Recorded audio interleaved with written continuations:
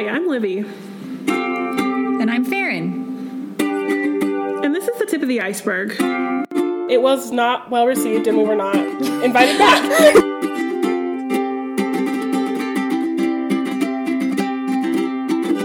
If you don't send it to me now, it's a lie. Documentation. Okay. I'm not making a fake documentation. So I just meant we could cringy. take it after the podcast. Oh. Amy, I'll send you all three so you can choose.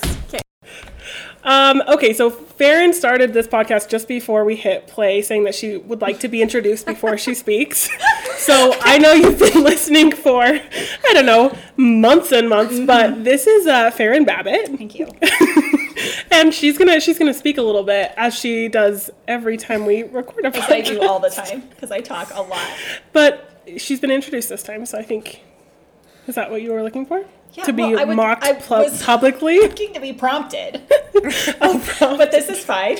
You did say introduced. I did say, I used the word introduced. Thank you, Amy.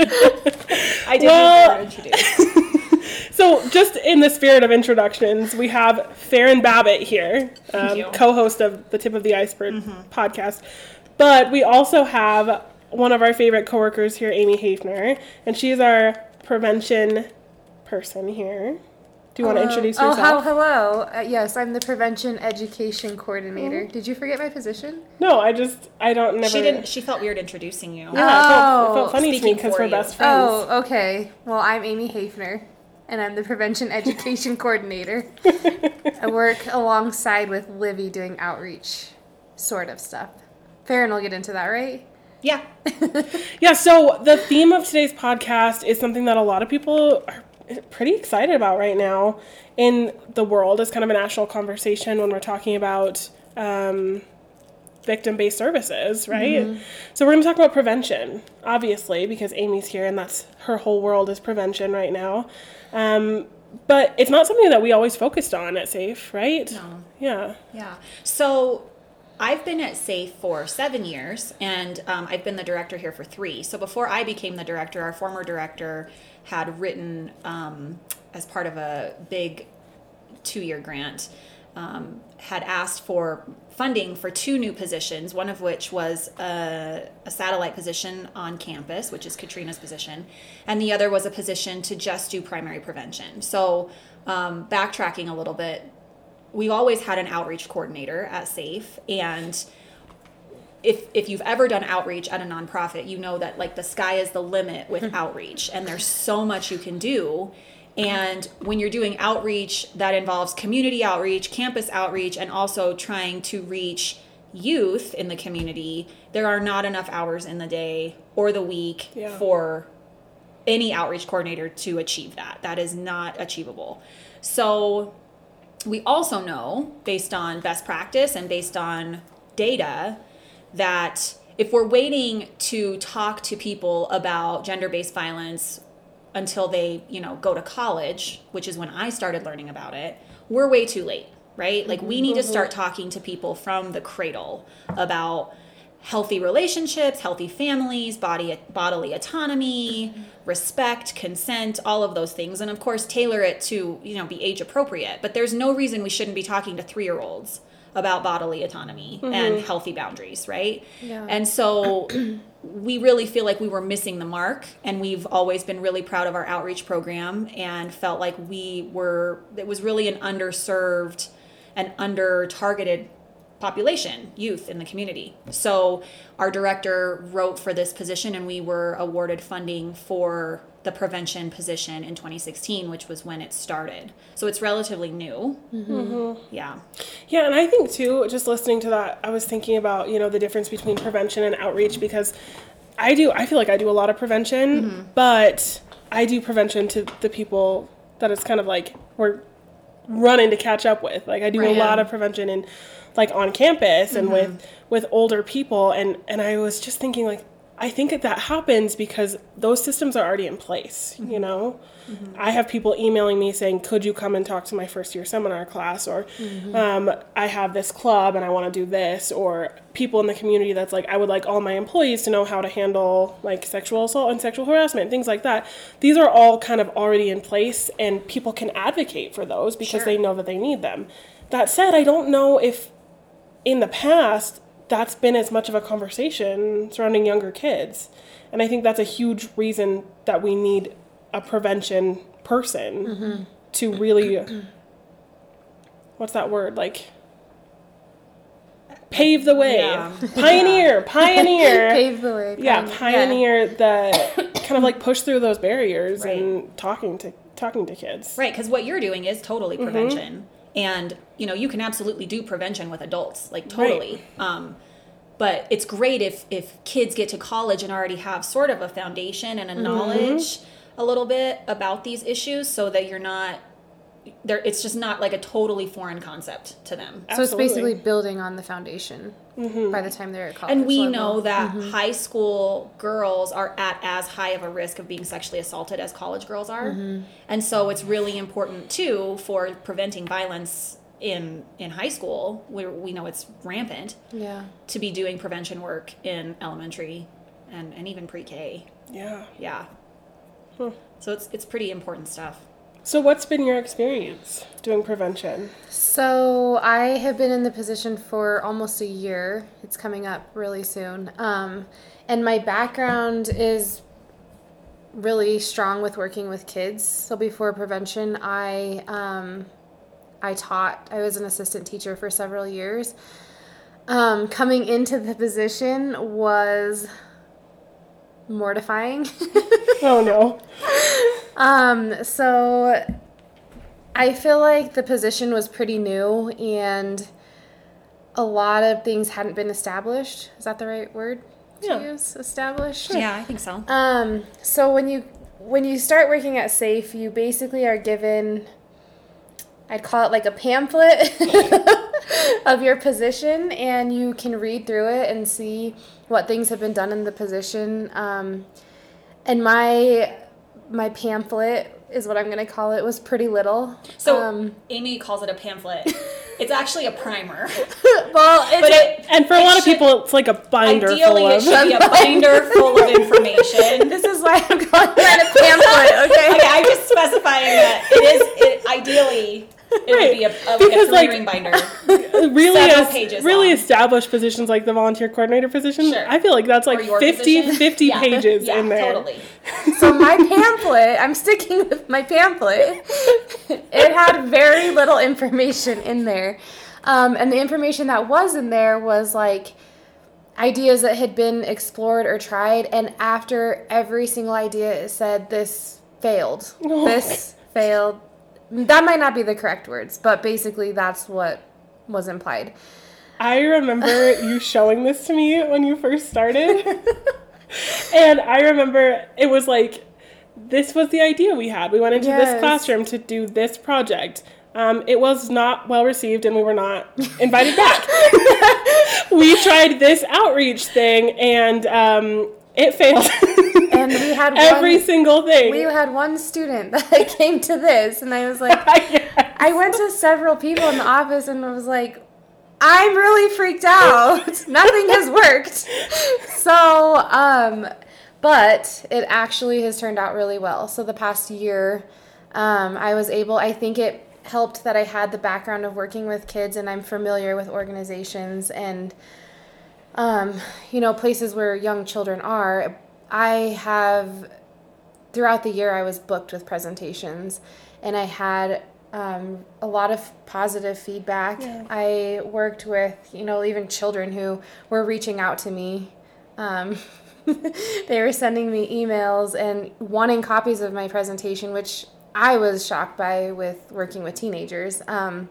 But one other thing is I was able to get in with working with preschoolers, and I think that's huge because I started working with the 3-year-olds where we talked about that's really important to start this.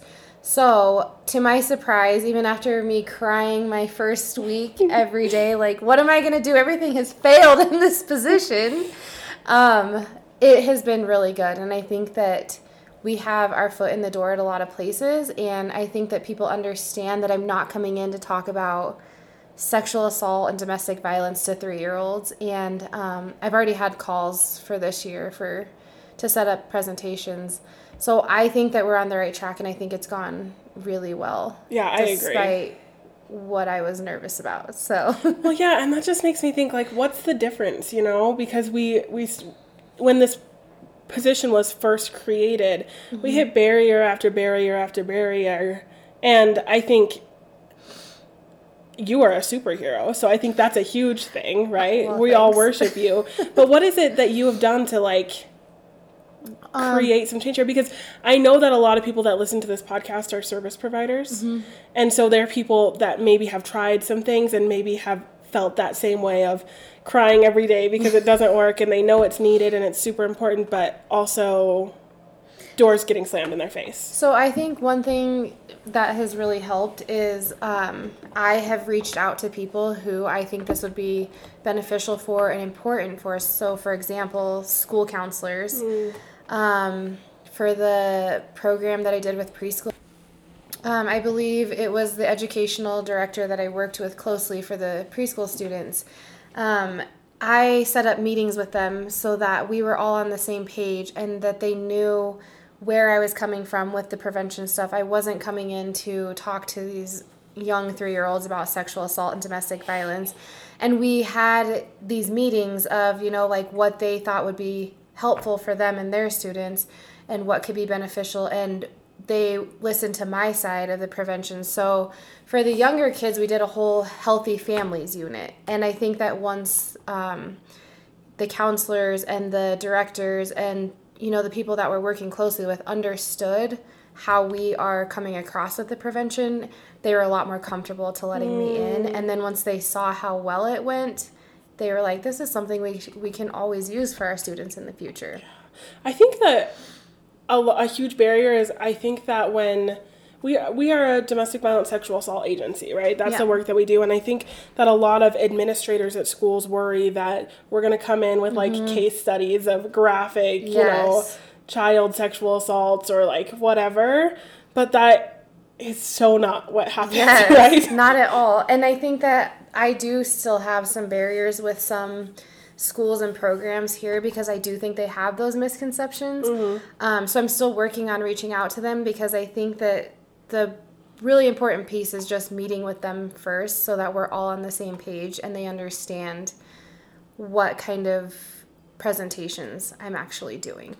I have had programs reach out to me for specific presentations on domestic violence or sexual assault, and that's because they feel that that's where those students are at right now. But I don't do anything that people are not comfortable with. I think that is perhaps the greatest thing that you've done in this position is when you are working with community partnerships, whether it be schools or preschools or daycares or whatever you're doing. I think you are so good at meeting those organizations where they are and doing what they want. So I've noticed that with you, it's a conversation of like, what is it that you want me to talk about and what is it that you don't want me to talk about? And you really stay within what they want. Yeah, absolutely. And I think that that's the only way to get over the barrier of this prevention position, because I don't think I would be welcomed back if I went in there and did something that people were not comfortable with. And that's not the goal of this. Right. Well, and it's also really ineffective. I mean, I think people's concern is that you're going to come in there with, I don't know, pictures from child abuse cases or whatever and just be really graphic about it. But how far would that get you if you're talking to a group of 5th graders about child abuse and what's safe at home and what's not? Like, is it going to be super effective to show traumatizing pictures? No. So I totally agree. I think a lot of this position and a lot of outreach positions, any outreach position is personality driven, super personality driven. And I think that outreach is a very difficult job because it takes a really special skill set that I don't think a lot of people naturally have. One of which is obviously being up in front of people and talking. Another is pounding pavement and continuing to make those connections even when people shut the door on you. You know, continuing to be persistent, but not persistent in a way that's like pushy and off-putting. And making people trust you, whether you're speaking to a kindergarten class or a church group. Yeah. Like, people have to know that you're not going to go up there and go crazy and say a bunch of stuff that's going to make everybody uncomfortable. And so I really do think that it's very much a personality-driven position, especially when you're dealing with children. Yeah. Because it's understandable that the school district is really protective of the kids, and I think they're also really worried about the parents. And I think you've done a good job of relating well to the children, which is another, I think, special part of being an outreach coordinator is, you know, relating well to your audience. And kids are a whole special breed of, you know, like, kids are hard. Yes. And you do really well relating to kids, which I think speaks to your background working with little kids. But also I think you're able to make people feel comfortable and they trust you coming into their classroom, that the curriculum that you're putting forward is credible. It's based on best practice and actual data, and also the children aren't going to walk out of there traumatized and horrified at what they've just heard. Yeah. So absolutely. I think that's a big challenge for this type of a position, for an outreach position, but especially one that works specifically with a really special, vulnerable population. You know, children are the most vulnerable that we work with. So yeah. Well, I've even had parents who have requested to see my materials before I go in, which I could see, you know, it'd be easy for me to say, that's going to take forever for me to get you all the materials. But I think that it's also really important to have parents trust you with what you're going to talk about. Me being a parent myself, I think I'd be weary and want to know exactly what was going to be talked about. me too. And so I've provided those for parents, the materials to look through, and I haven't had any parents come back with Concerns. Yeah. So I think that just having them know what we're going in there to do probably makes them feel a little bit more at ease with it. Yeah, I think so. And also I know that some of the places I've worked with, the schools, they have written up letters for parents to opt out of it. So if there's a reason why somebody's really concerned about this, they can choose to not be in there. So I also think that it takes getting into one school to kind of set up precedents for all of the other schools, because we've seen that, like, we got into one school with their counselor and their principal, and then that counselor and that principal was able to, like, tell other counselors. I mean, they're all colleagues, right? So, like, to say, like, yeah, Amy's not a crazy person, and this was actually really fun, and the kids enjoyed it, and it was a really good learning experience for everyone. And I think that's helpful too. Like, once you get your foot in the door with one school, then they spread the word. And then other people are like, oh, okay, well, they had a good, I mean, it's word of mouth, and it's great. Also, I think when we hear presentation, sometimes you just think of somebody standing up there talking at you the whole time, and I very much do hands-on stuff. It's like a workshop. Yeah. Yeah. So I talk to them, obviously, or I read the kids a book, and then they do an activity, but it's all very, what is the word? Interactive? Yeah, interactive, even with the older students. So I talk to them for longer than probably I do to the younger kids, but I always have an activity where they can take the material that I've given them and relate to it maybe, but also it's very interactive. So it's not just me standing up there for an hour talking at them.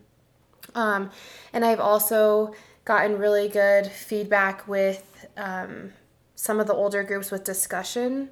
It's really opened doors for people to talk about these issues that we're having with gender-based violence and those kinds of things. And I think it really has been good to make, you know, the young students think about these things that are happening in our community that they maybe weren't aware of. Yeah. And I will say, too, that I think one of your superpowers is I think you can talk to, very clearly, everyone listening to this podcast is going to know how obsessed I am with Amy. It's very true. But I think that you could talk to any person or go into any group and instantly build rapport. Honestly, I have never seen you interact with someone where you didn't completely normalize everything they were saying. I've never seen someone be weary of the response you gave to a question. So I can imagine you going into a group of teenagers who probably have some, like, questions that they're nervous about. Like, can I ask this question? Or is this a weird question to ask? And I am positive that you would just totally knock it out of the park by making that the most normal question ever. And I've seen you do that with some groups even. Yeah. How do you do that? I don't think I'm trying to do that. I think it might just be part of personality, but I do feel like the more comfortable I make people feel in those presentations, the more successful it's going to be. Because you go in there and they're like staring at you like, yeah, I have nothing to say to you. And by the end of that presentation, sometimes I haven't even finished what I had planned because the discussion has been so heavy and they've asked questions and they've given their input on things. I've been really surprised with how well discussions have gone. And I don't know if it's just my approach to going in and trying to, but that's how it's been. And it's probably too, at some point, I think that people have questions about this and really want a space to talk about it, but there aren't spaces like this to talk about my questions about sexual assault, or is what's happening at home okay if I feel scared about it, or what do I do next, you know? Absolutely. What do I do in this relationship that I don't feel like I'm completely understood or, you know, loved? Yeah. And two, I've had people in presentations who have tried to give me hypothetical situations and I give them hypothetical answers to it, and then they've followed up with me and they'll kind of be like, just so you know, that was me I was talking about. And I never want to be like, I absolutely knew that was you were talking about. And so I just try to make them feel comfortable. So obviously Amy's perfect. She's laughing. No. But we understand. Everyone that's sitting here right now, both Farron, Amy, and I, we have all been in outreach positions, and so we understand how difficult this is. It's not like, although we've presented some things that have worked for us, it is so hard. It is so hard to find what works for your population, for your community, for the people individually that you're working with, the people you're presenting to. We get it. So don't think that we're sitting here being like, just follow these simple steps and and it'll all work out.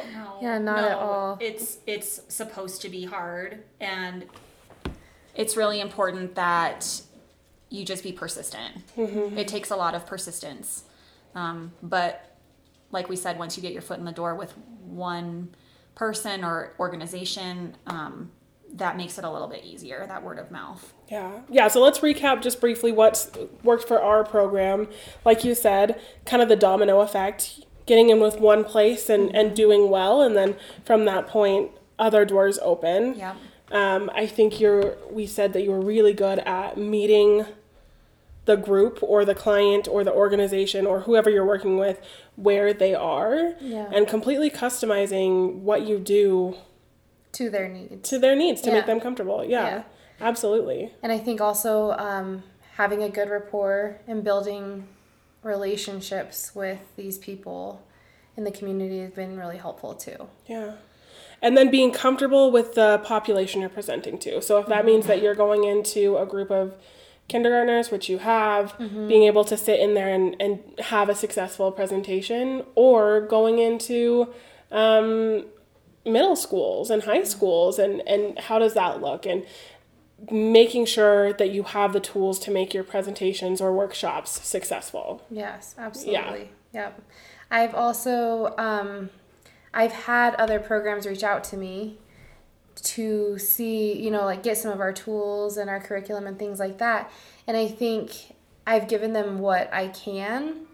But I don't know that would necessarily be helpful because, again, we're saying it depends on the community needs. And I think you kind of have to just find what works for your community and find those tools that are going to be best for what your community is looking for. Yeah, absolutely. And then lastly, like Farron said, and perhaps the most important one is, do not give up.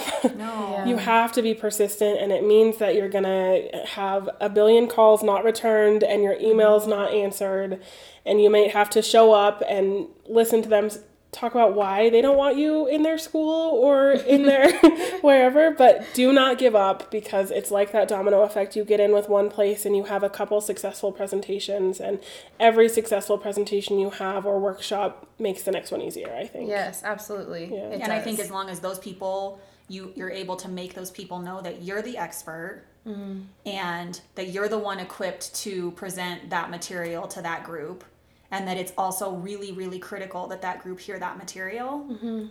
I think that's what's helped us get into the schools. Yes. They're like, well, we are not the experts on gender-based violence, Yeah. and we know that these kids are at risk, and so please come. Yeah, because I don't know how to talk about it. Because I don't, Yeah. and I don't want to, because Yeah. I'm not trained to do that. You do this all day, every day, you know. And I think that coming to that understanding with those schools has been pretty instrumental too. Yes, absolutely. Well, let's just finish off here with, I guess I want to hear your favorite experience. What's worked so far? Okay, You've had let's some see. funny stories with Yeah. little kids. So I don't think I could just pick one because I've had some really funny stories come about. I really have enjoyed working with the younger kids, and I think that's because I've worked with them before. But going into it, I guess I was kind of worried about things being disclosed to me because we are mandatory reporters. So far, I haven't run into that. I've just really run into funny stories where kids are trying to relate to what I've talked to them about, and they're telling me about healthy arguments that have happened at home, things that their parents probably would not ideally like to be shared with me and the whole class. I've had kids draw me as part of their family, and that's been really cool to hear too. I've had kids call me out on thinking I disclosed where our shelter is located. Oh, that's right. And things like that. Because you've presented to past clients I who stayed in have. our shelter. And so some of the things that I say probably could come across as confusing. And, you know, they come up to me and say, you gave out information you weren't supposed to. You broke the rules. Yeah, so I've just had a really overall good experience, I think, with the younger kids. And I can't pick one specific thing because there have been many funny. My favorite story things. was yes. you should tell it. You But know I what I'm forgot. talking about. I was trying to think of it the other day. So I think, tell me if I'm wrong. Okay. I'll do my best. I'll remember You were what you with a told me. group of little, like kindergartners. I They think were it was little. first graders. Yeah, and it was a SOAR. Yes, it was Yeah. a SOAR program. And Which is an after-school program run through our Boys and Girls Club here. Right. And so they have like an after-school program, and they invited Amy to come and do some programming there. Yes. And you asked the children how you show someone you love them, right? It was something along And these lines. they I were can't- like giving all kinds of answers, like you give them hugs or you give them a kiss or whatever. Yes. And one little or show boy, somebody that you care about. or you show someone you something care like for that. them. Yeah. And one little boy said that he thinks that you show people you love them because after you die, you donate your organs to them so they can live. That is what it was. So my mom had a liver transplant when I was 9, and Amy came in and told me this, and I bawled. Oh. I was like, that is the sweetest thing I've ever heard. ever. I couldn't remember the story. I'm but like, wow, how does a first grader say something like that? I It was was something so, like that. It was like that, and I was so taken back because I was like not expecting that at all. Yeah. The kids were saying all these other things, or even like give them money, like things like that. But then also this was a really fun presentation because it turned into some really freaked out children. They were like, what? I think I remember when this story was told to me, I think what happened was they were like, how do you show somebody you care for them or you love them? And they're Yes. like, you give them hugs, you give them kisses, you give them money, Yeah. you give them your organs. Yes, and he said, I want to give people My organs after I die. I die so they can have a chance at life. And I was like, whoa. And the other kids were paused more like, I don't want to give away my body parts. What are you talking about? I'll keep those for I myself. thought it was Thanks. the sweetest thing. I had to call my mom and tell her about it. It was so It sweet. was so sweet. And then These kids are so cute. those teachers had to have a whole talk about Oh. organs. Organ donation. Yes. Oh boy. This took a turn. It did take a turn. What about the most challenging experience you've had? Whether maybe like it was a really awkward situation where you didn't know what to say, or something you left and it challenged you. So my most challenging by far has been with a group of teenagers. And I will tell you that I don't have as much experience with teenagers as I do with the younger kids. And so I think in general that was going to be my challenge to begin with. But I had a group of teenagers who really challenged me, and I don't think they really cared to hear why I was there or what I had to say, and that's how I felt. But I was able to turn that around, and I was able to come back in and work with the same group of teenagers and put together a whole panel of professionals that Safe Project works with, and they were very interested and engaged in that, and I think that it really opened their eyes to the work that I do rather than them making fun of me through the whole presentation. Wow. So let me get this Also straight. have a thick skin if you're going to do outreach. So let me get this straight. You had a presentation to a bunch of high school kids, middle school. I think it was middle school, actually, kids. yeah. It went terribly. They shook you to your core. And you decided, you know what? I'm not giving up. I'm going to go back to my office, do hours of work to coordinate a panel in which law enforcement, Safe Project staff, other community partners are all there so they can answer the questions in a way that fits the needs of this group better. Exactly. And you really took control of the room the second time. I did. Remember, you were Yeah, like, you did. no I did nonsense say- with those I was kids. there. She laid down the She law. was like, we're not going to do what we did I last did time say today. we can't waste time again Yeah. or we're out of here. Sure. But So you were really good. the first time going in, I don't know if anyone has seen Kindergarten Cop. Yeah. I felt like the guy in Kindergarten Cop. Like, they my favorite were movie. literally eating me alive, and I just wanted to go home and go to bed after that and be like, I'm done Except working we were not kindergartners. Yes. We were 14. I'm done working with the middle school age because Oh, middle school kids are tough. they are tough. Yeah. But I also think that it's really important that Yeah, they need to hear this stuff. And I think a big thing too is bullying. Yeah. And that's also something that I was asked to talk about, which obviously that's not my focus, I Sure. guess, with prevention, but it does play a role in it. And so I did do some bullying stuff with him. And so I think it's important to not give up on those hard groups too. Yeah. I think it'd be easy for me to be like, I'm done, never going back, can't handle that. But instead, It's personality driven. yeah. And I think that it's something I'm going to do again this year. Yeah. Because it went really well. I agree. Now you know why I'm obsessed with her. Yeah, she's great. Last question, and this is only for my own curiosity because I don't think I've ever asked you this, but you know, you said you were coming up on 1 year of doing this work and being here. How do you think it's changed you? How do you think you've changed? Oh, I think it's changed me quite a bit. Like I said, coming into it, I was really scared, especially after reading my pamphlet, which I'm still going to call it a pamphlet. But I think that it's given me more drive. Does that make sense? Totally.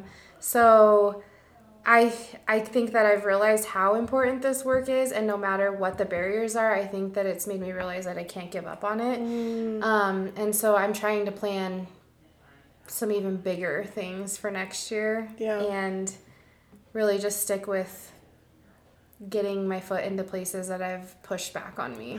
Just because I think it's really shown me, like, this is important. Yeah. And based on some of the stories kids have told me, I'm not talking like the funny ones, like kids have told me some things that are concerning, like what makes me realize this needs to be heard by young children. Yeah. So.